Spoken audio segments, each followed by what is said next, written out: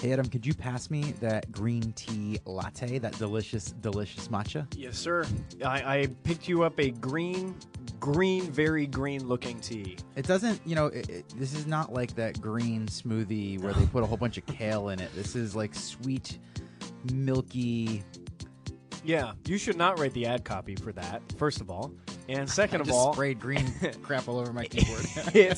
I think it's only right that we can only get so close to the real thing, but we can't do the real thing that we had the benefit of trying in Thailand. Yeah, Thailand. Yeah. Thailand does their green tea lattes so much better. They're very serious about it. Do not come to Philadelphia specifically for our green tea lattes. You will be disappointed. But should you find yourself in Thailand, definitely check them out. I highly recommend if you have the ability to pick one up. They are so choice. Mm-hmm. Adam and I got back a little over a week ago from Thailand, where we got to participate in the CUAsia conference. Round 3 for the conference, round 2 for me, and round 1 for you. And your first time in Asia entirely, Adam. Yeah, that was right. So obviously today is one of our conference recaps. This is where you get an opportunity to not just get our take on what happened in the conference, but hopefully get some of our takeaways from the conference that you are able to take home. So if you were there at the conference, you'll get to get a sense of what we were hearing in the room. And if you didn't get to attend the conference, well, this is as close as you're going to be able to get because it's in the past. Mm-hmm. But I would love to get your impressions on Asia, since this was your first time experiencing any part of Asia. Now, granted, this was a tiny slice. We spent about half the trip in Thailand. In Chiang Mai specifically. In Chiang Mai. A little bit later in the trip, we were in a couple of other cities. And we were also in Cambodia. So did you have any expectations for Asia, co-working, or just generally culturally as a place and experience? Did it live up to expectations? Any surprises? What was Asia like for you, Adam? Co-working, my expectations are skewed because they're based on everything that you've told me about your experience from CUAsia previously. So it's my fault. Well, your fault for setting a high standard, which is not necessarily a bad thing. In fact, I would say it's not a bad thing at all. And the standard was met. As far as the co-working scene goes, I was frequently, and I mean daily, and I mean hourly, just impressed by the level with which people operate and have conversations about things that matter. This felt like a conference that was truly elevated. And that meant that I was intrigued to find out why, how is this possible? Because I know co-working as an industry is, well, it's still young over there. It's young everywhere, but in Asia especially young, yeah. So I was really bowled over by that. The standard was set high, and it was met and some. And on a cultural recap, it's hard to say what you expected, because as soon as you experience it, all that washes away, and you're like, oh, well, this is just how it is. And one of the things that I thought was interesting about spending a lot of time in Chiang Mai is I thought it would be more difficult to communicate with people. I thought it might be more difficult to navigate and get by. But the reality is Chiang Mai was very much set up for visitors, for newcomers. It's absolutely a town that is built for vacationing and for people who are not from around these parts, which is really great because it means you can get around and use just a cursory amount of Thai. Sawadee krap. I don't think I ever said it correctly. I don't think you said it correctly there either. Absolutely not. But just like the green tea, maybe it's close, but no cigar. And people tend to understand what you're going for anyway and are ready to accommodate, which is wonderful in terms of experience and ease of experience. And as we left, I was thinking, but was that real? But was that culturally authentic? And now I'm not sure, and now I have a reason to go back for round 2, because I would love to see parts of Thailand and Cambodia that we visited later in our trip to find out what it's like when people aren't looking, when people aren't visiting, when people aren't spending foreign dollars. I would love to be immersed in that, and fortunately, I think we've made a wealth of friends, new and old, that would be happy to hang with us. I'm being a little presumptuous as I say that, but I hope that's the case. I think so. And your point that experiencing these places as a tourist is, it's a little bit of the observer paradox, like something changes simply by being observed. And so that's going to influence our experience. I will say, though, I think a big part of the reason that Chiang Mai is popular as or increasingly popular as a destination is that it is Asia on easy mode in Yeah. a lot of ways. Everything from it's extraordinarily affordable. The people are really nice and welcoming, and it's interesting because it's certainly touristy, but it's by no means the most touristy city I've ever been in. And another thing that struck me about Chiang Mai in particular, Michael Craig from Dojo Bali and I, we walked across Chiang Mai one night at 2:00 in the morning, which In is your sandals. in my sandals, probably ill-advised. We had a long wandering conversation in addition to a long wandering walk, looking for some street food in the middle of the night, which apparently you can't get. Sure. And Michael said something that I was like, oh yeah, you're totally right. And what he said was Chiang Mai is big enough to be a city. So it's got city stuff, except for, 4 a.m. street snacks. But it's also small enough to feel a little like a village. And that reminded me of Philadelphia, where I would say Philly has got all the best parts of being a big city, but you could also walk across Philly at 2:00 in the morning in an hour and a half.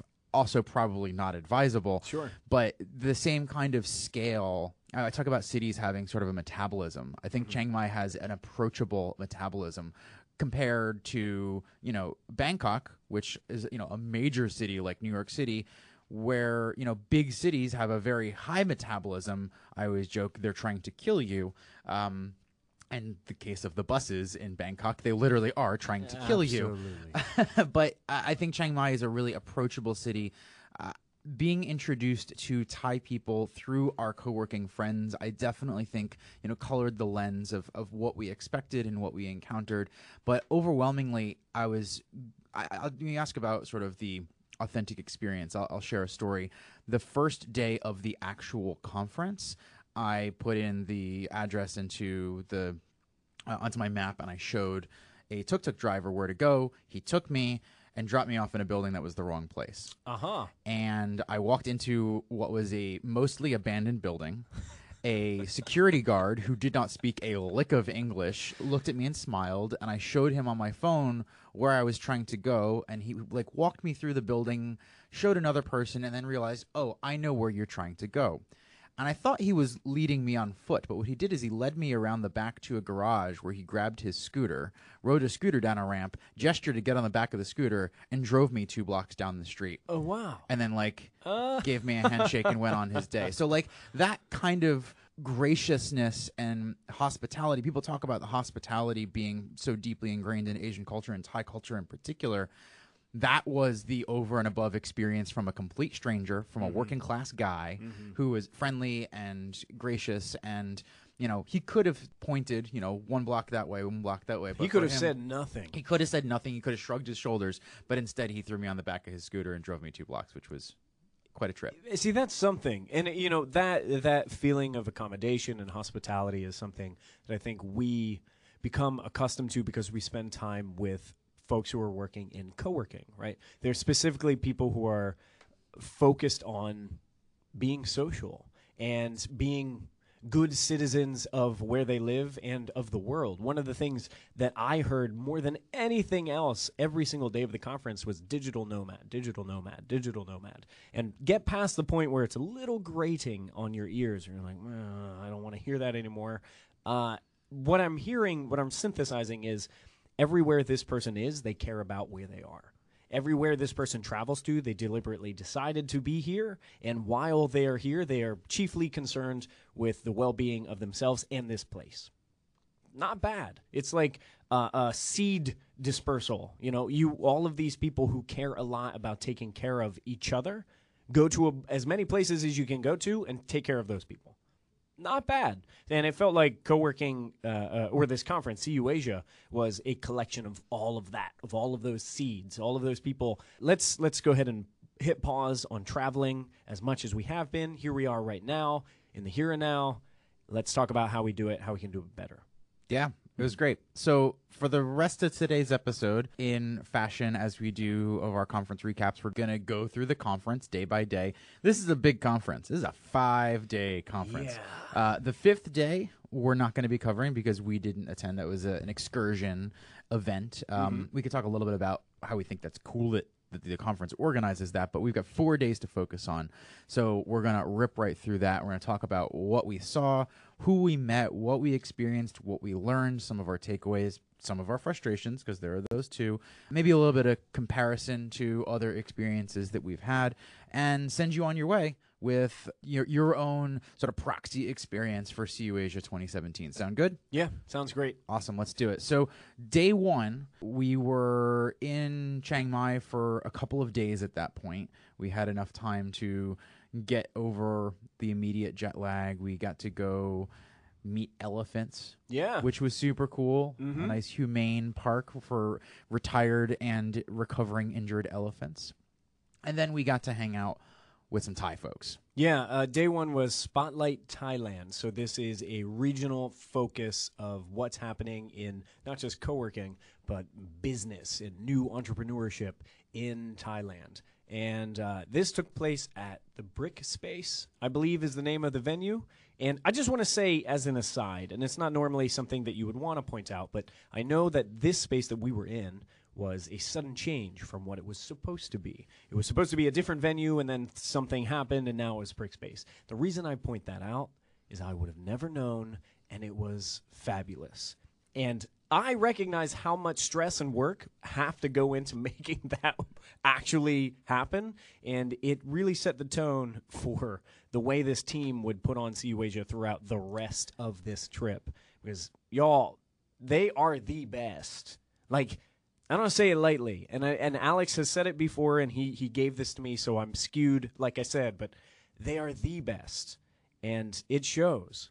Yeah, to Steve and Renee and Vito, who heads up the events team at Hubud, attention to detail is just one of the things that they excel at. And what you were just describing, Adam, and the fact that there was a last-minute venue change, but they still hung all of the banners and, like, everything just worked. And I have to imagine that at least part of this comes from being events organizers in a third world country where shit goes wrong, sometimes at the drop of a hat, and you're just used to having a really good backup plan. And I know that a lot of work goes into making these kinds of events, even when they work smoothly all the way through, appear that way. But the fact that they do it unflappably, I don't think I even saw Vito break a sweat, continues to impress me. These are folks that we can all stand to learn things from. It's incredible. What is your experience with Spotlight Thailand, knowing that you are not a citizen of Thailand? You will not be doing actual business here other than, the education that we came for. Well, how do you experience something in which all we do is talk about local? I can probably best describe it in comparison to a similar event that was hosted at last year's CUAsia, sort of like a pre-conference day. Yesterday it was Indonesia Day, and it was focused on the Indonesian ecosystem. So now you've got the comparison here. And I personally loved the Indonesia Day last year. It gave me a sense of something that I always felt was missing from these regional conferences.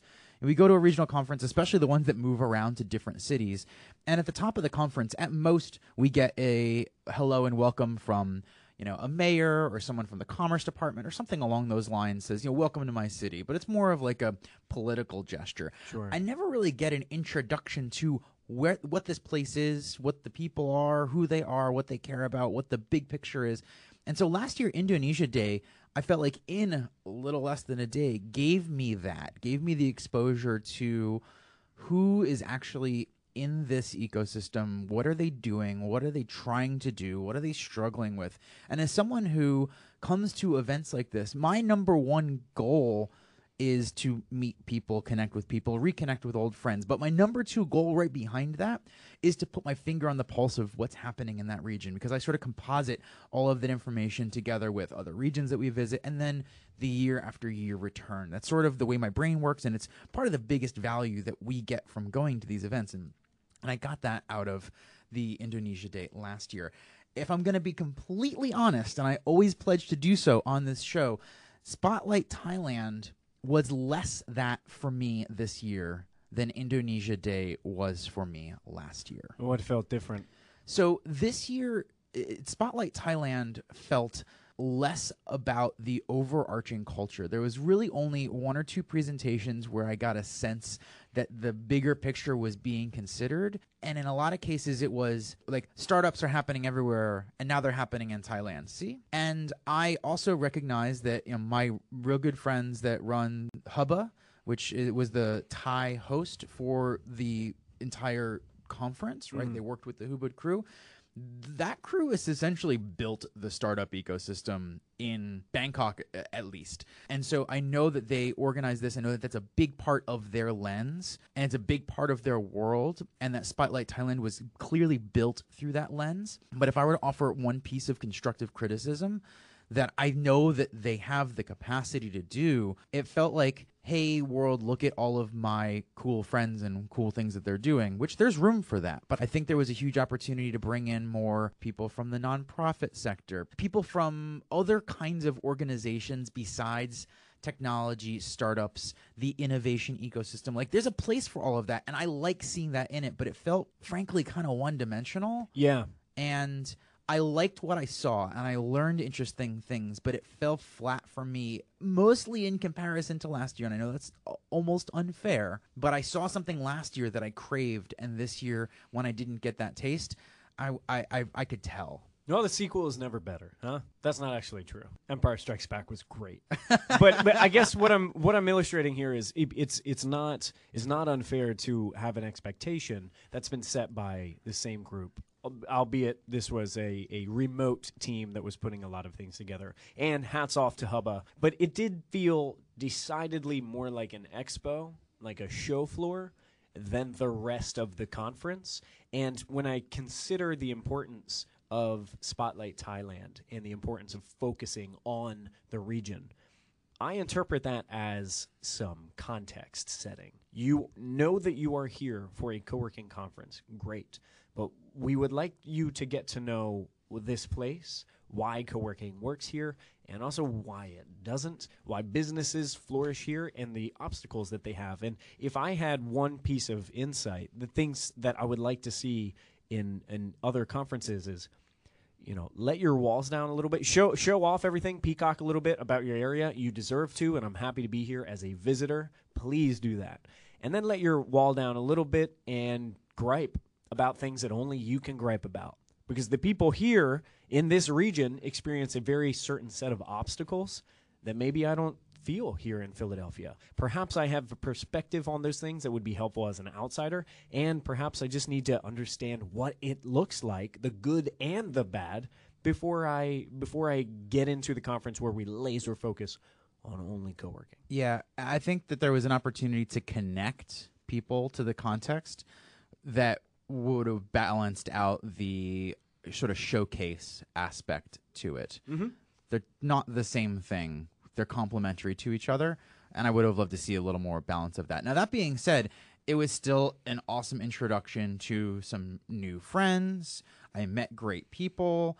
The presenters were good. Yeah. So this was bad. There was a segment missing. There was a dimension missing that I think would have elevated it to a caliber that I expect, partially because I have high expectations, but also because I've now seen it done before. Yeah. And I know it's possible. Yeah. So I think it's an opportunity to grow, an opportunity to build on what's already been there.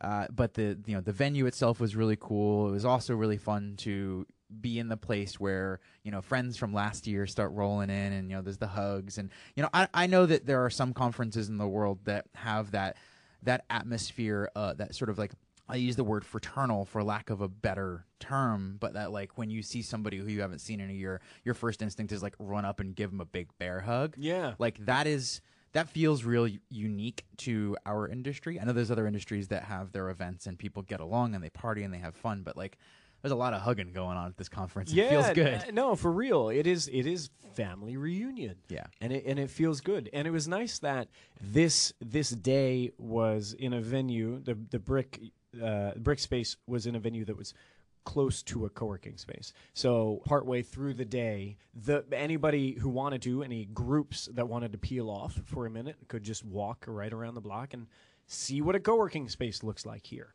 That's something that I appreciate a lot. And that's a game that we kind of play when we visit other countries. Oh, there's a co-working space. There's a co-working space. And to some extent, joking about anytime we ever see a chair and Wi-Fi, in an empty room. in an empty Yeah. space. So it's Oh, kind of being obnoxious.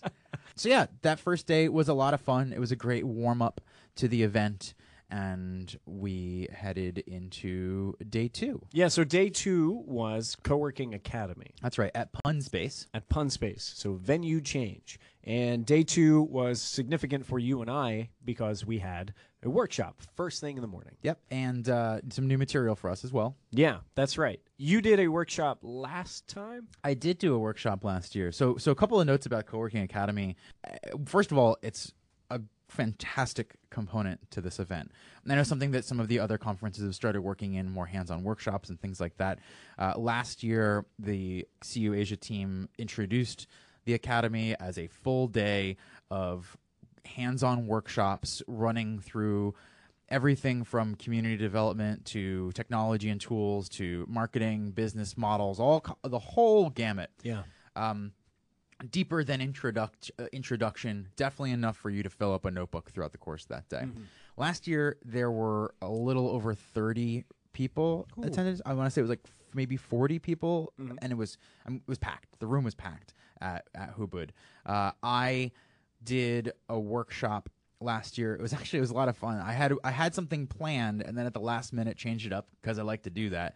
Because I had an amazing conversation with a dude that I had met named Serge, who was in the process of getting his community ramped up in northern Serbia. And Serge and I had a great conversation where I sort of unpacked his plan for bootstrapping a community into action and said, all right, here's the things that you thought you were going to do. Notice that they come last in the plan. Here's like 20 things that you have to do before you do those things that you thought were first to make sure that those things are successful. And then the morning of the workshop, I went to Serge and I said, would you be willing to replay that conversation in front of a live studio audience? And we essentially did that. You did a little public case study. Essentially. Yeah. And talking him through his project and sort of getting his dialogue and feedback. That was really fun, but also something that I was able to improv because it was just me. This year, expectations were a little bit different. Yeah. There were over 100 folks registered, so from 30 or 40, so practically triple the attendance. So that's huge. And this is geared towards and really marketed towards spaces that are just getting started. I think when we had people raise their hands at the beginning, like 3/4 of the room was either about to open a space or had only recently opened a space. So there was a majority newbie crowd. And this day is a day in which leaders of co-working as an industry from different spaces all across the world present a workshop, a like 45-minute to an hour presentation on, well, you name it, finance, operations, programming, everything, the real estate side of things, the day-to-day, the interpersonal stuff. And what's interesting to me is being able to look at the schedule and the subjects that people are planned to present on, and for you and I to figure out, all right, where do we fit in here? Based on what we see, what is missing or what can we highlight and embellish, because we were the first people to go. Yeah, which is, my second favorite place in the schedule to be is the opener. We get to be the tone setter. My first favorite is to be the last word, yeah, if we're being totally honest, because you get to sort of wrap up the day and sort of dig into everyone else's material, find the through line, and sort of carry it across the finish line. But getting to open the day is really fun, too, because you do get to set the tone, and you potentially give the rest of the day speakers material to work from, to riff on. So, so it's a fun spot to be. Yeah, and in that specific case, what we did on day 2 was present something that we saw generally a lack of in the rest of the program, which was talking about people. That's it. There were a lot of high-level conversations coming about things that you should know, things that are going to happen, how you can navigate these complex situations. And all of that stuff is good to know. And we highlighted that and said, by no means are we denouncing any of this as not important. But before you even get there, before you get distracted by any of that stuff, because you will, people. The key here was that all of the other topics throughout the day are very tactical. These are things you're going to do. These are problems you're going to solve. And our point up front was, while you're thinking about that, you also need to be considering who the people in the room are and not in an abstract sense. So we came up with a new version of an exercise where we have people thinking about the people in their community, describing the people in their community, and essentially highlighting the fact that most people's default is to go to an abstract profile or persona or demographic. So people will say, yeah, they're entrepreneurs, or they're folks in the technology sector, or they're moms. And almost nobody really gets close enough to the detail to describe a specific person by name, by story. And our perspective, especially when you're getting started and like you actually have the ability to know all the people in your community by name. Like when you're in the hundreds or thousands of members, it gets real hard to do that. But when you're your first 20, 50, even 100 members, 150 members, it is entirely possible to know everybody's name and to know a little bit about them. And if you don't put in the work to do that when you're small, you're never going to put in the work to do it as you scale. And so our goal with this workshop was to really drive home with a thought experiment of sorts, a reminder to know who the people in your community are at a level of detail that might seem unnecessary. But in those moments where you're working on the complicated and arguably distracting things, that is when that knowledge, that is when those connections and relationships become most important. And I think, based on the feedback that we got after that workshop, I think we drove that point home pretty well. Yeah, I would like to say so, and it's a helpful reminder, even saying it out loud to a group of people and telling them, always remember this.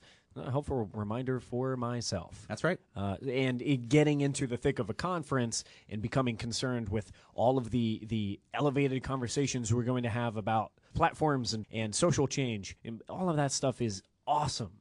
But it's made possible because we take very special care to be focused on the individuals who are in our space right now, today, outside of this wall. So I was glad to share that.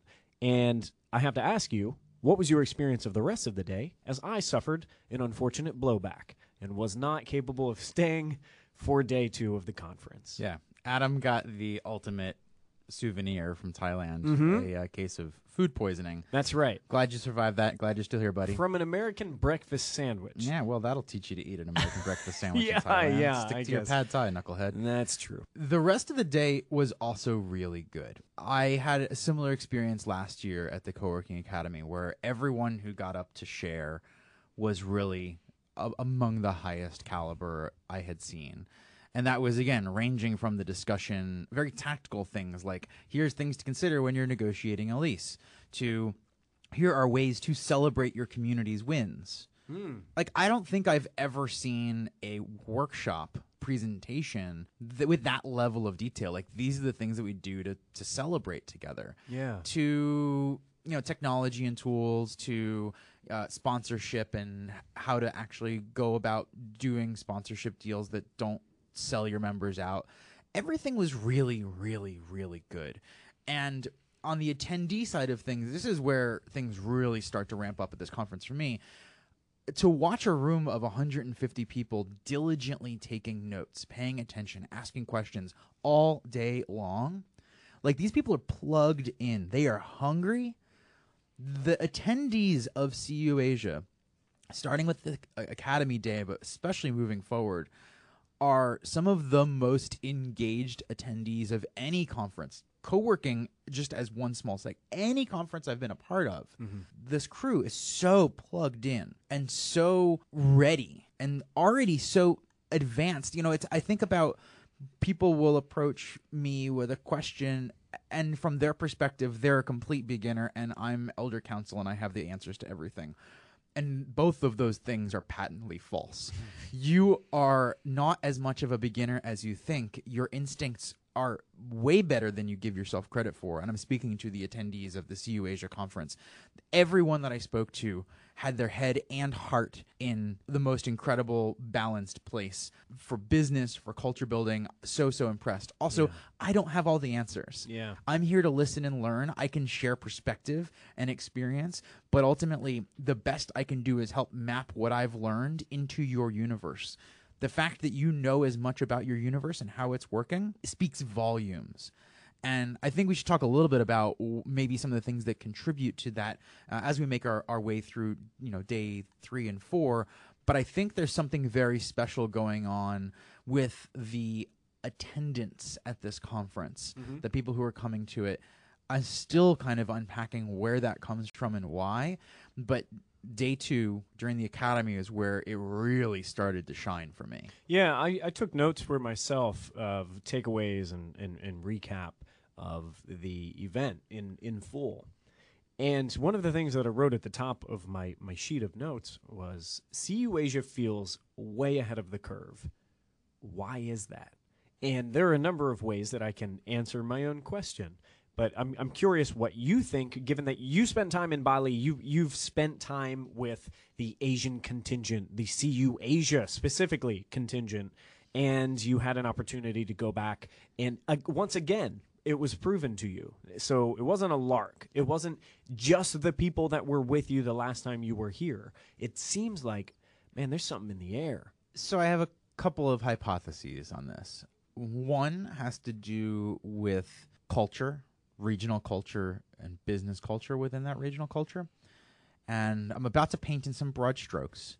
So this will not apply to all Asian cultures. This will not apply to all cities of all sizes, all people in those cities, all businesses. However, if you put business cultures on a spectrum, I like to put sort of America at one end of that spectrum in terms of, we'll call it sort of a extreme capitalism. Okay. Where it's all about making a dollar. We have a very high metabolism from making dollars. We always need to be making more dollars. And there is a balance, I would argue an imbalance in most American business culture between the importance of making a dollar and the relationships that are involved in that, right? Sort of winner take all, zero-sum game. In order for me to win, you have to lose. It is very competitive. Extremely competitive.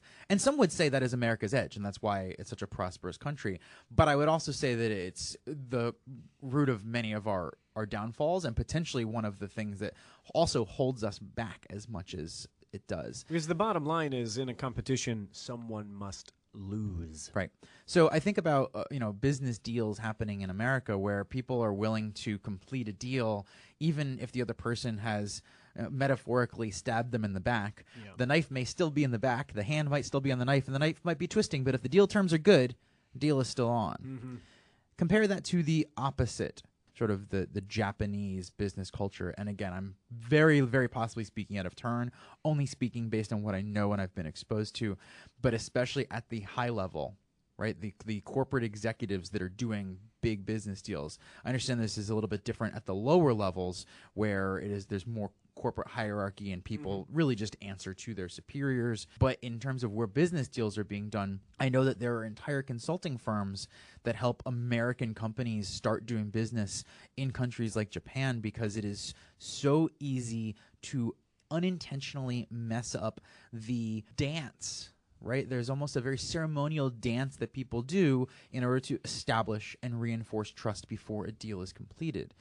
And it goes so far as that if a deal is underway and the terms are very good, but somebody who is untrusted is entered into the dialogue, the equation, brought to a meeting unexpected, you can send massive deals completely off the rails simply by introducing somebody at the wrong time in that dance. Would you say that it feels more like a romance than business does in the United States? That's interesting you bring that up because that never seemed romantic to me. Sure. It seems very practical. There's definitely a ceremony to it, a ceremoniousness that I could see edging on romance, but it also seems very practical. Like, I'm not going to do business with you if I don't trust you. Right? Yeah. And that feels very practical and resonant with me because that's a founding business principle for me and for Indy Hall. And it seems to invest in the long game. Right. Given that trust is something that might not pay huge dividends right now, but it's going to make a more sustainable partnership. But I get the sense that even outside of business culture, there is a familial sensibility. There is a almost tribal, nurturing component to society that is less present in the States. I would even say less present in parts of Europe that I've visited. I'm sure there's parts where it's more part of that culture. But Asian cultures, I think, because of this relationship transaction dynamic that, frankly, I think has been at the heart of why Indie Hall and many successful co-working spaces have thrived. That relationship before transaction dynamic that we work so hard to build. And in the case of doing it in the States, we almost have to work to preserve it because of the outside business environment has a bunch of bad habits and defaults that it falls back to. Yeah. Asian business culture seems primed to this sort of environment. So when I think about the work that we do with co-working spaces or even small, medium, large businesses, there's an entire phase of, I like to call it cultural rehabilitation, where we have to get people out of their old habits of going for the jugular on a transaction before building some of that trust. Once people get into the groove, they're like, oh, this feels natural. I totally didn't realize I wasn't doing this, but this feels like the way it should be all along. In other parts of the world, and I would say definitely in many Asian cultures, that is a default. Yeah. And so co-working is able to resonate more deeply in those places. What's interesting is, the shared workspace component to co-working, the more physical artifact of co-working, I'm not sure resonates quite as much because of people's work habits. People seem to be a little more introverted. Any number of things that would make the shared workspace part of co-working make less sense in Asia. But I think the cultural parts of co-working, where co-working actually thrives, where a group of people thrive, not simply coexist, has a better chance of sticking the landing in a culture where those things are already valued than here, where, in a lot of ways, we're an outlier. Yeah. And can I just say, for the rest of my experience at CUAsia, it was very different from my experience in any other conference, because everything that you just explained, I felt by way of watching people say all of the things that I've always felt like, man, I wish people in this other conference would just get with it. I wish they would just know these things.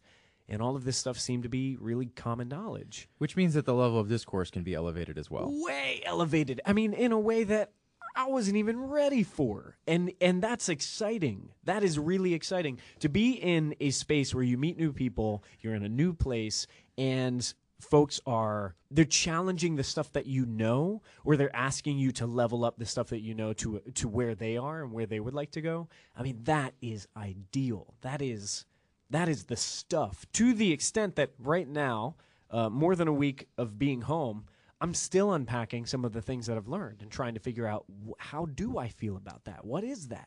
I think what you just said is super interesting, and I hadn't really thought about it until you just said it. But a lot of other conferences that we've been to, when someone is attempting to level, quote, I'm going to air quote here, level up the discourse, they issue sort of well, what about this hypothetical crazy future, right? And that's intended to elevate the discourse, but I think it actually draws people further away from the core of the problem solving of the things that are right in front of us, the people that are right in front of us. It's not that I don't like dreaming and I don't like futurism. It's that I don't think that that's how you elevate discourse. I think it's a tool, but it's become kind of a one-trick pony within the broader co-working ecosystem to think about the future of X, right? Yeah.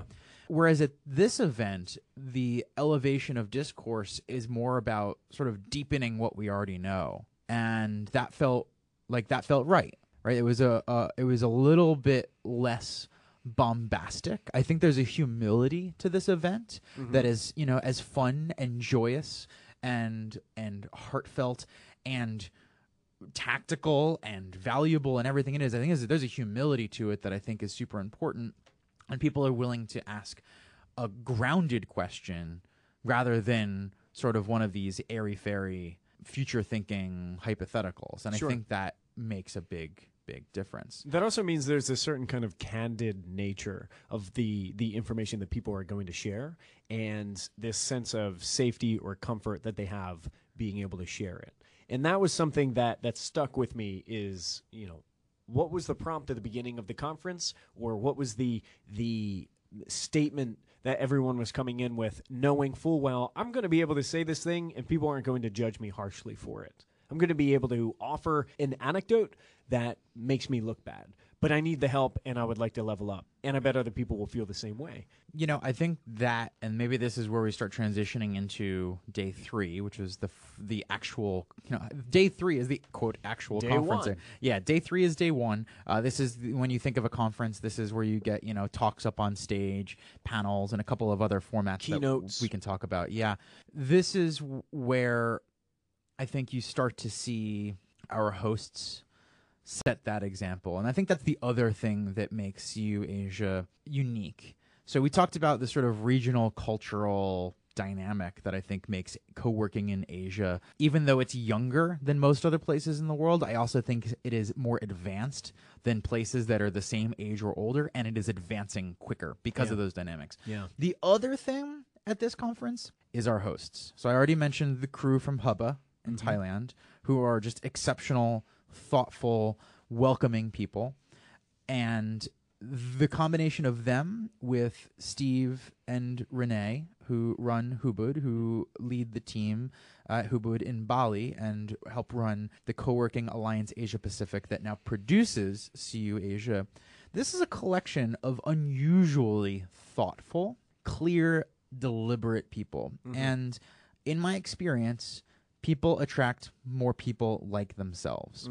And I think that having Steve and Renee and Aim and his team at the helm of this conference means that the bar is set high simply by it being them and them communicating the way that they do with the intentionality that they do. That combo moved off of this larger regional cultural context. I don't know what the ratio of influence is. Is it 80% regional context, 20% the organizers, or something else? I have no idea, and I don't know how you'd even quantify it to begin with. But I know that it's those two things working in tandem. These organizers are a great example of the role that people like us, people like anyone listening to this show, have when you bring a group of people together in a room or online or whatever it is. You get to set the intention for that time together. And even though there was not an explicit statement of this is a safe place, safe space, anything you say here is not to be shared, all those things, except for a couple of very specific sessions where that was done, there was an intention set from the start that was this ecosystem, this industry is unique. This is what we are here for, to share with each other, to learn from each other who are the best, right? You learn from the best by learning from each other, to level up together. And by saying all of that out loud, the implied statement was, if you're not here for that, then you have two options: to be here for that or to sit quietly through the next couple of days. The more explicit statement is, you are all here for the same reason. And here's what that reason is. If I compare that to other events, and this is not just co-working conferences, this is the challenge of all conferences as they grow, is when you start having a motivation to put butts in seats to get it bigger and bigger. Co-working spaces have this problem too. You start diluting the reason that everyone is there. You start adding more and more reasons that are less and less in line with each other. You end up with people that are sitting next to each other thinking they're there for one reason and that therefore everyone else is there for the same reason. They turn to each other, they have a conversation, and they go, I don't know what the hell that was about. That person doesn't, we are not on the same wavelength. And that's an experience that I've had increasingly at co-working conferences as the word co-working has become used to mean many more things. Yeah. And I don't think there's anything wrong with having folks from the real estate industry at these events. I don't think there's anything wrong with having vendors at these events. But I think that you need to set an expectation that this is a place for sharing, not selling. This is a place for being a little bit vulnerable and asking questions and being willing to ask a hard question and being willing to be challenged and all of those things. That is I think what Steve and Renee did is a great example of setting the bar high and letting people step up to it. Yeah. Or step out. And maybe it's possible that somebody stepped out. I'm not sure. But what I did see is a ton of people, like 300 plus people, step up for a couple of days. And it was awesome. It was awesome. And it strikes me that something that I noticed through the course of the conference is the realization that if you're here to show off, you are here for the wrong reason. And all of the people who were most impactful are people that I found to be humble and candid and realistic and talking about things that I'm familiar with, but elevating those conversations, talking more highly, challenging expectations and understanding of the vocabulary we already share. And the talks on day 3, aka day 1, were varied. So confusing. They were varied, but I have to give a really special shout out to Juliet Morgan, Cushman and Wakefield, who gave a talk called Real Estate versus Shared Economy, From Dystopia to Zen. As soon as I heard the name of that, I was like, oh, come on, yawn. I don't care about this. And Juliet blew me away. I mean, the way in which she presented, the material that she presented, very much set a precedent for what this experience was going to be like for me. Talk to me about what that talk actually was. What did that contain? Well, I think, to use your terminology, sure, yeah, you should be.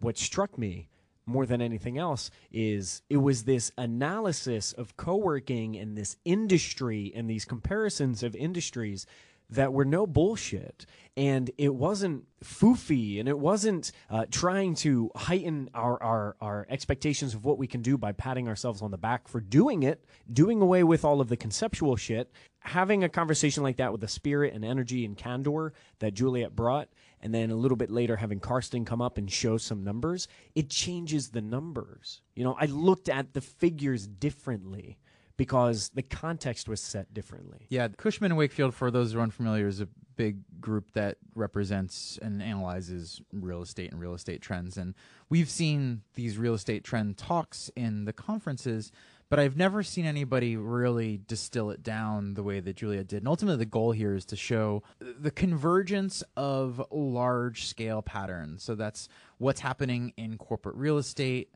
what's happening in how money flows through buildings, landlords' priorities, tenants' priorities, and essentially how the confluence of these things lend themselves to co-working making sense. But to your point, Adam, every time I've ever seen that before, it's basically presented co-working as a holy grail solution. Mm-hmm. There was none of that here. This wasn't pandering, which I appreciated. It was a critical analysis of why the real estate industry has suddenly been woken from its 40-plus year slumber and has to get on its toes again. And what also isn't known. Like, Juliet was really clear about the fact that there's a lot. This is all happening so fast that most people have no idea what's going to happen next, which was so refreshing. This was an analysis that helped you see the bigger picture that the work that we're doing fits inside of. It wasn't just about real estate. It was about happiness, about organizational dynamics. Yeah. And I feel like this is what happens is people latch onto one of those 3 or 4 factors that is most interesting or resonant to them, and then they ignore the other ones. Mm-hmm.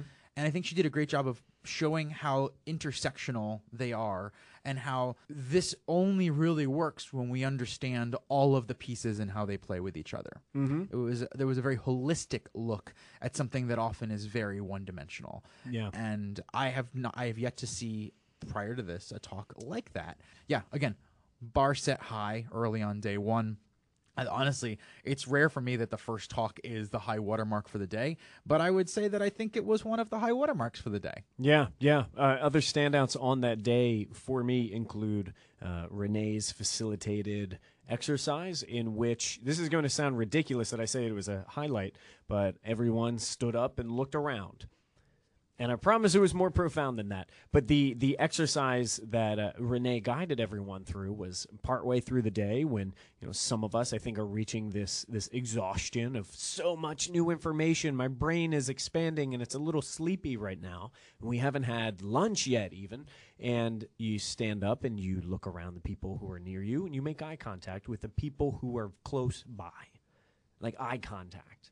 And then after you've done that, you look across the room at someone you're not close to. You make eye contact with those people. And that was interesting to me because I've never done that before, and I've never thought about what that does. And what that did is it gave me a mental bookmark for people that I looked at, people that I saw, someone that I can bump into. It was kind of like saying, you know what? Who needs an icebreaker? Just do this part now.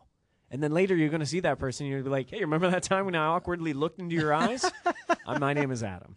And those things were really helpful. That mindfulness, that presence was really helpful. And it's very much tailored to an event that was thoughtful through and through.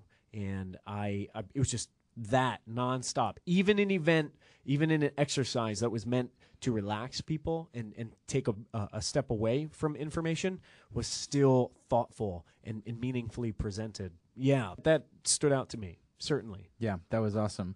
I had a conference call with Steve Monroe a month and change before the event, and he was sharing some thoughts with me about some of the changes that they wanted to make to the conference day. And I'm bringing this up not because Steve called me, but because I think it's remarkable that a conference organizer would go out of their way to take things off the schedule that the year before seemed to be perfectly fine, and to do it to make room for other new parts of the experience. So the willingness to look critically at this event and say, we're going to not just cut things that weren't good, but cut things that were perfectly fine in an effort to make room for some new stuff was awesome. Yeah. I've seen the same format played out over and over and over and over and over at other conferences, and no room is ever made for something truly new or experimental. The two new format experiments that were introduced were fireside chats, which are sort of like a panel of one, where for 40 minutes, you get a moderator of sorts digging a little bit deeper into one person's background, story, experiences, and things like that. I think I've seen that at other conferences before, but I haven't seen it so much at a co-working conference. I think it makes a ton of sense. The other format that was super interesting was the introduction of a debate, which is a little more spicy. And I've seen, and actually at CUAsia last year, they tried a debate where it was me and a couple of other folks arguing about, scale and things like that. And the tricky thing about when debate is done in sort of panel format is everyone ends up just agreeing. Sure. Or, and that's really what I've come to learn is, like, even people that are on opposite sides of the argument will find middle ground because they don't want to. Social conventions, right? So the idea here was, let's pick a topic that actually has two reasonable opposing viewpoints, have people assigned to each of those opposing viewpoints, and then a moderated competitive debate, or this is probably the worst example to give, a presidential debate, just less horrible. But to be able to choose a pro and a con, and then have a series of questions volleyed. Adam, here's your question. You have 60 seconds to respond, and then I have 30 seconds to counter, and you have 30 seconds to counter that. This is a hard format to pull off. It's a hard format to moderate, but holy crap, it was fun. Yeah, you did a debate specifically titled, Will Corporate Incursion into Co-working Spaces Kill Co-working? And I was on the yes it will side. Yeah, and you were debating Arnaud Bonhomme from 500 Startups. And Arnaud was an awesome opponent. And we chatted afterwards, and he said something to the effect of, it was tough. He's like, I agree with most of what you were saying. It's tough for me to hold my ground on this other thing and the extreme viewpoint.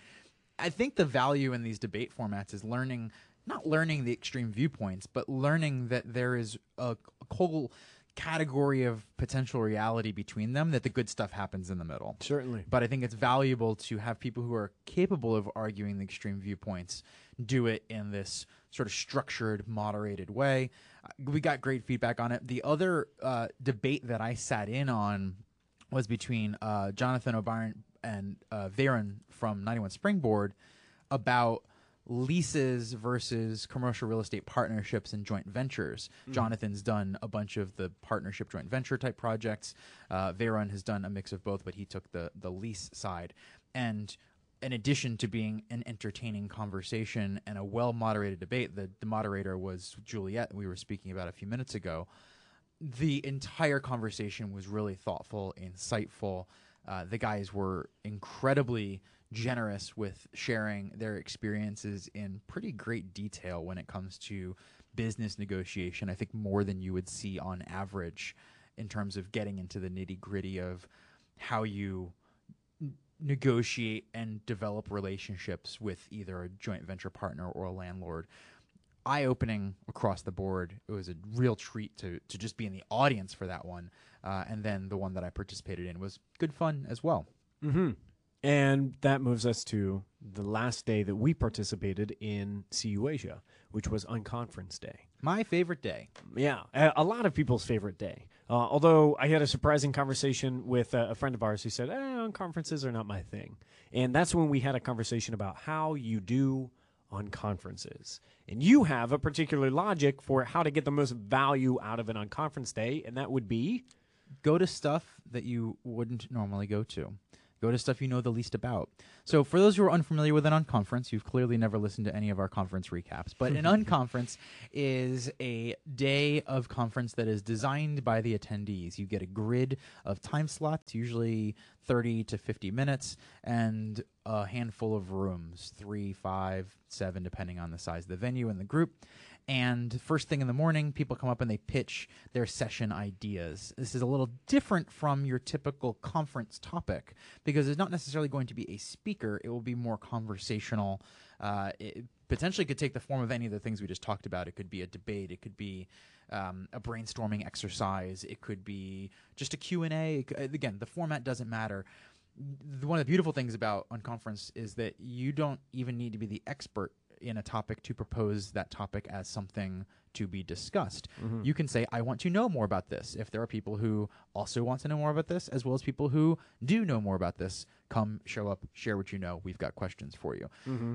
So the beautiful thing about this is, especially as the follow-on day to the conference itself, you sort of start seeing what people feel was missing from the pre-programmed conference. This ends up being I wish there was a talk about this, or there was a talk about this, but I want to go in more depth. So you get to see how other people perceive the strengths and weaknesses of the core programmed content. Yeah. You also get to see how smart the other people in the room really are. And as we've already talked about, the people in this room are really friggin' smart. Not just really smart, really vulnerable. The unconferences that I was participating in were surprisingly open and vulnerable. And some of the conversations that we had were difficult.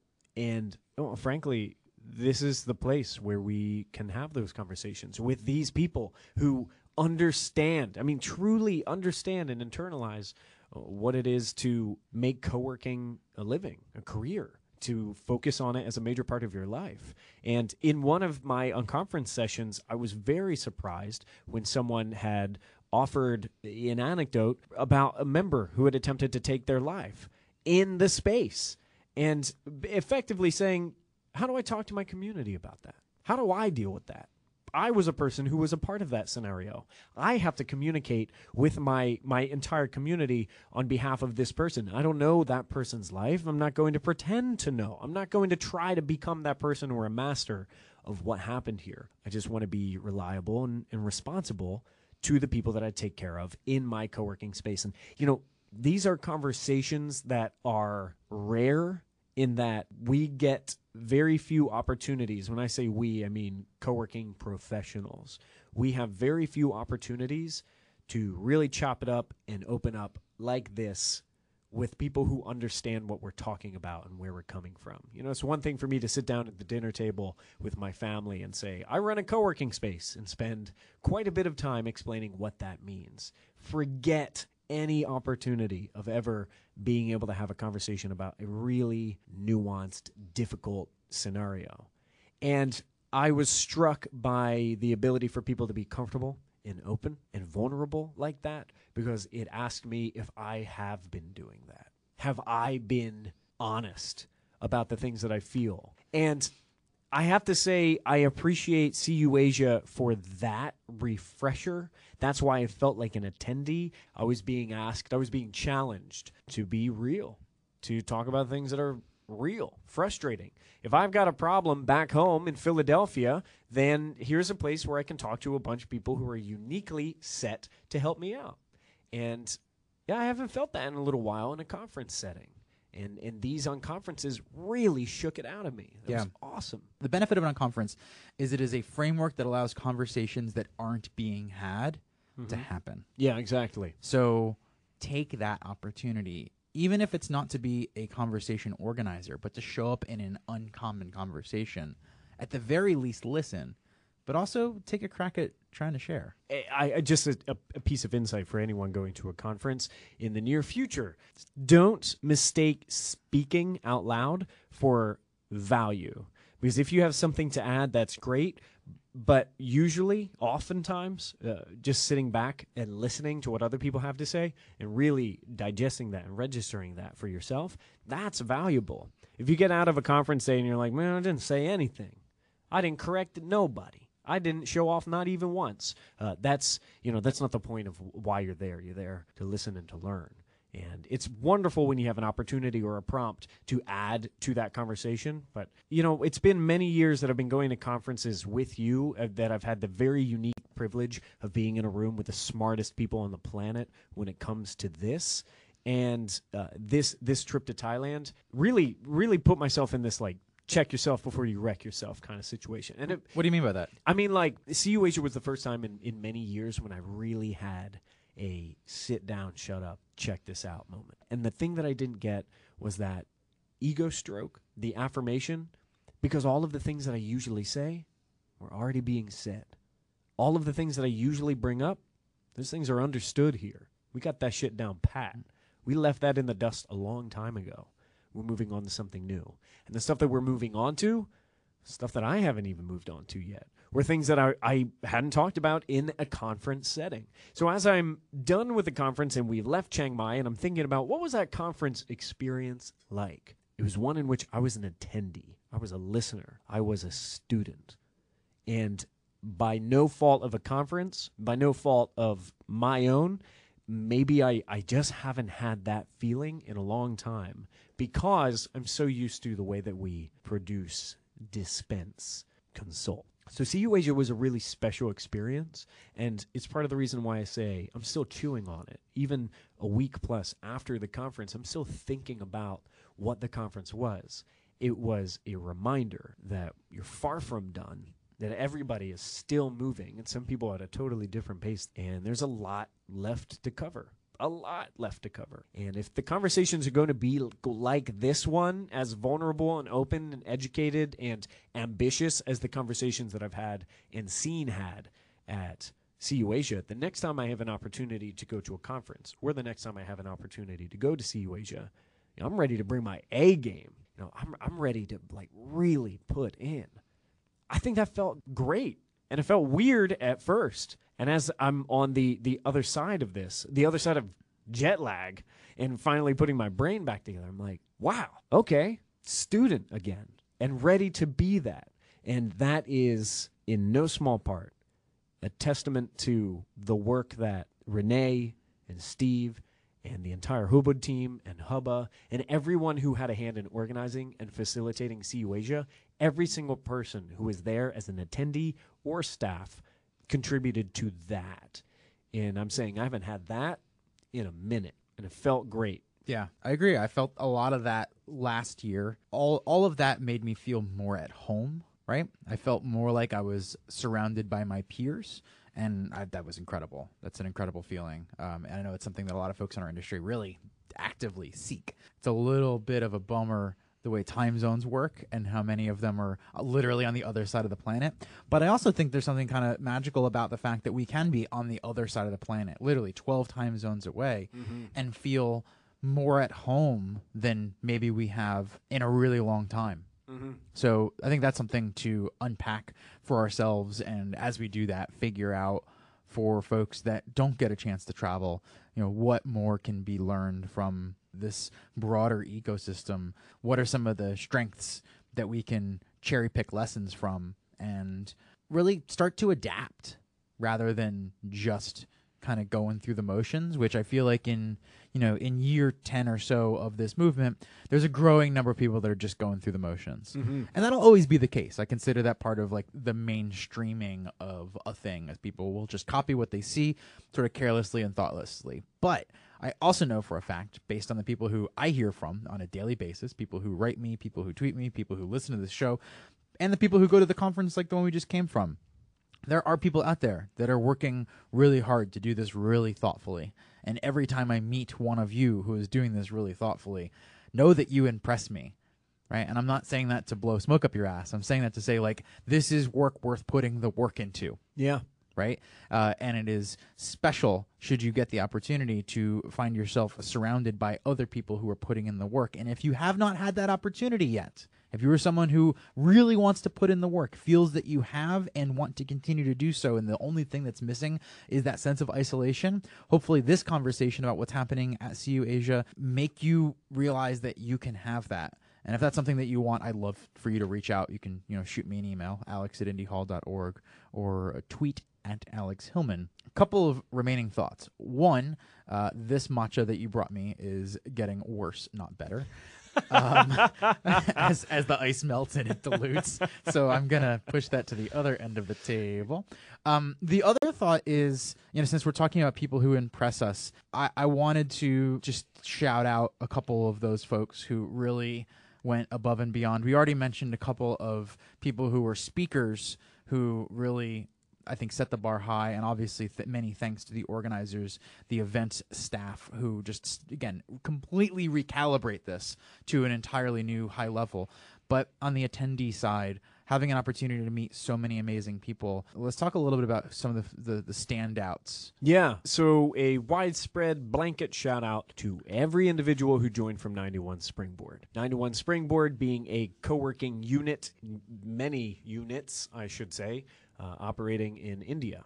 I think they have 7 current locations, and everyone who I met representing 91 Springboard was lively and emphatic and wise beyond anything I've ever met before, and crazy modest. Yeah, I met Varun, who's one of the co-founders, last year. In fact, his wife and him and I shared a taxi, I think, on the last day to the airport. So we got to have a nice long conversation. And Varun said something to me in that conversation. I think, not that he was looking to pick a fight, because I don't think that's in his in his DNA. Maybe it is, but it was definitely a like, hey, I know you're like not into the giant scale co-working spaces, and you're all about go deep. But I want you to know that like we're doing things big in India, partially because we have to. But he also said, like, we learn stuff from you every day. He's so gracious and grateful for the stuff that we shared, that he's able to share with his team, and shared some insights into how they've applied doing the things that we do at a scale that is much larger than what we do. And I said to Vera, and I was like, look, I don't have a problem with scale. I have a problem with scale for scale's sake. You're doing scale for a reason, and more importantly, you're committed to doing scale very well. And that means that as well as anybody does, that it's hard. It's really, really hard. But the fact that you're even committed to it says to me that you've got a better chance of achieving it. So that was my first introduction to 91 Springboard as a unit, was through one of their co-founders. Then we reconnected at Coworking Europe in Brussels, where he had brought a couple of his teammates. So it was fun to get to meet a couple of his teammates. And once again, they were asking me really great questions, and we were talking about some of the things that they do at scale, and some of the tools that they use, even that they run so much of their member communication through like WhatsApp and WeChat and stuff that I couldn't imagine making sense in our community. But it was so fascinating to see how they take the same core principles and adapt them. It's not, and this is what I love, is these guys aren't copying what we do and then doing it at scale. They're learning from what we do and then adapting it. That's hard, but that's where the good work gets done. And it's being adapted to the point where I think that the lessons start returning to us. I think they start giving us clues about how we can do the things that we already do better as we continue to grow, as we continue to evolve. This time around, Varun came with, I think, 14 of his team members. Yeah. Which is a small army. A handful of people I've interacted with over email, folks who have reached out for advice or just saying they love the podcast, whatever it is. Everyone was, like you said, so cool and so smart and so humble for this crew to be operating at, again, the scale and the speed. They said there's 7 locations, soon to be, I think, 10 locations. And they're they're only 4 or 5 years old, I want to say. So Yeah. like they're doing this at scale and speed, two things that I generally caution people to be wary of. Normally, speeding up and scaling up community things disproportionately, you end up with mutants, The Hulk. right? Yeah. And it's not good. And these guys are finding the balance. Yeah. It's not that they're doing it perfectly. It's that they're working really hard to find the balance. And so, yeah, blanket shout out to everyone from the 91 Springboard team. I hope to see more lessons from you guys. I'm hoping that those of you who listen to this and those of you who we talk to at the conference take the recommendation, the request from us, share more of what you know. Yeah. We want to fold more of that in. I would love to have more of the 91 Springboard team on this show to share some of those stories and lessons, get them more involved in the Co-working Weekly community. I think that would be incredible. Yeah, also want to shout out people that I had great conversations with representing Hubba, specifically Charlie, Aim, and Kelly. All three of them, I wish I had met more of the team and spent more time talking to the team, but the three of you that I spent time with in and outside of the conference, you have great insights, and it's no mistake that Hubba is where they are and capable of what they're capable of. Man, it just, it feels like finding family in a totally different place, which is really great. Yeah, we've got crew around the world now who have similar but not identical instincts to us, and what I'm hopeful for and excited about, and I think one of the, you were talking, Adam, before about, how it's sort of weird to be Indy Hall sometimes. The biggest thing I try to remind people of is, we have time on our side. We not only have the experience, but we also have enough time to have taken the experience and reverse engineered it enough to document it and share it, which is an additional layer of work and time on top of the actual figuring it out. So my hope is for all the folks that we met at CUAsia to carve out a little bit of time and start writing, start podcasting, figure out, I don't care what medium you use, do it in your native language. Google Translate's a beautiful thing. However you're most comfortable, start writing down what you've learned. There is an incredible wealth of knowledge that we got to experience firsthand, and I would love to have more opportunities for people to connect with. And I'm happy to be the signal boost for that. I'm happy to be part of the platform that connects y'all with great knowledge and experience with people who really, really would benefit from it. So don't worry about creating a perfect piece of content or media. If you share something, shoot us an email, alex@indyhall.org, tweeting me at Alex Hillman or at Adam Teteris. We love to see it. We love to hear from you, and we love to be sharing more. This is, in my mind, the marquee co-working event of the year. Oh, yeah, easily. This is going to be the one that I'm going to continue to look forward to. We know that next year is already set to happen in Malaysia, which means we're going to Malaysia. Yay! And between now and then, we've got lots of folks to stay connected with, to learn from, to reconnect with, and work on some really exciting potential projects. I think that you're going to be seeing more of a global presence from us, but I think anchored in this Pan-Pacific, Southeast Asia, India, Australia, New Zealand. Like, there's good stuff going on there, and I want to be a bigger part of it. Yeah, indeed. And if CUAsia was any indication of what's to come, we're headed into a really, really incredibly important part of co-working, and I think maybe a leadership transition of who we pay attention to and what it's like to pay attention to people who are doing things really well, not based entirely on how long they've been doing it, but the kind of ideas that they put forward. And, yeah, agreed. All right, so round of applause. Bravo. Yeah, bravo for the CUAsia crew, attendees, organizers. Crap. Nah, Your I know tie I is didn't say so that bad. I know I didn't say that right. This is awesome. Thanks again for spending time with us, getting your conference recap, CUAsia 2017.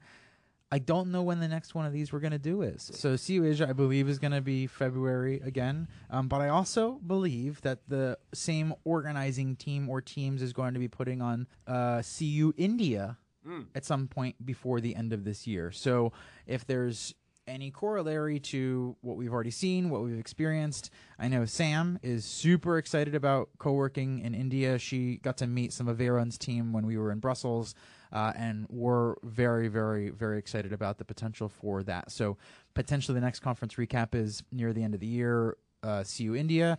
If there's something else going on throughout the course of the year, we're working on a conference. Oh yeah, of course, that's a thing. We're working on bringing back the People at Work Summit. Yeah, People at Work Summit. Mm-hmm. We did the People at Work Summit for the first time ever last April. And it's been some time. We're putting our thinking caps back on. We're revisiting a lot of the feedback, all the great stuff from last time, all of the things that we want to do differently and new things to introduce, all of the influences that we've had from CUAsia and all of the really awesome stuff we've experienced in the past year. So we'll be bringing that conference back. The thing you need to know about the People at Work Summit, if you're new to the show and were not hanging out with us around this time last year, is the People at Work Summit is an entirely online conference. So no jet lag. No jet lag. And, time away from your co-working space is time or cost prohibitive. This is an event really for you. The original impetus for the People at Work Summit was us thinking about all the folks who don't get to go to these conferences. And obviously these conference recaps are a lot of fun. They're valuable, but there's nothing quite like spending time with other people. We've got the magic of the internet, and even between last year and this year, we've discovered some new tools that are even better for the kinds of conversations that we know make a conference incredible.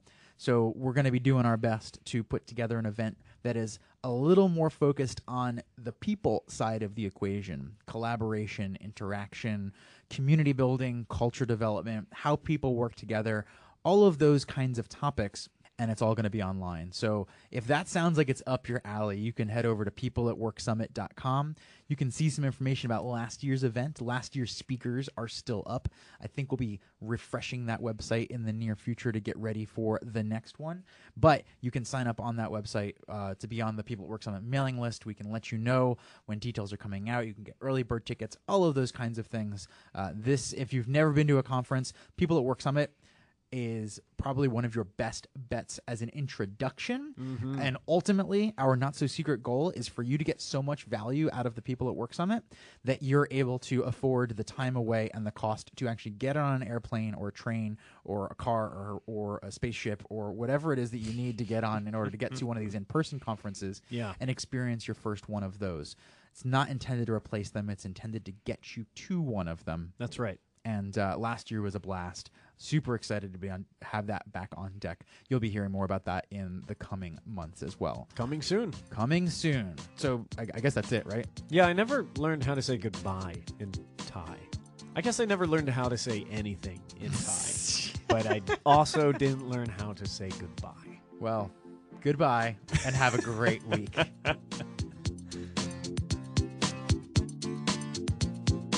Hi, I'm Sam. Hey, I'm Adam. If you're enjoying this podcast, you can do us a little favor. Go to iTunes, review, and share Co-working Weekly. coworkingweekly.com/iTunes. You could say, listening to this podcast is both fun and educational, just like kids' toys. You might say, this is the only co-working podcast that I listen to. I would say that. This podcast is as good as chocolate pudding. This podcast is better than black licorice. You might not say that, but you might say that. You might say, this co-working podcast is the Co-working Weekly podcast. That's tautological. It's perfect. However this podcast makes you feel, just say it. The more people are a part of Co-working Weekly, the better Co-working Weekly becomes. This podcast is so much better than the hot dog I had for lunch.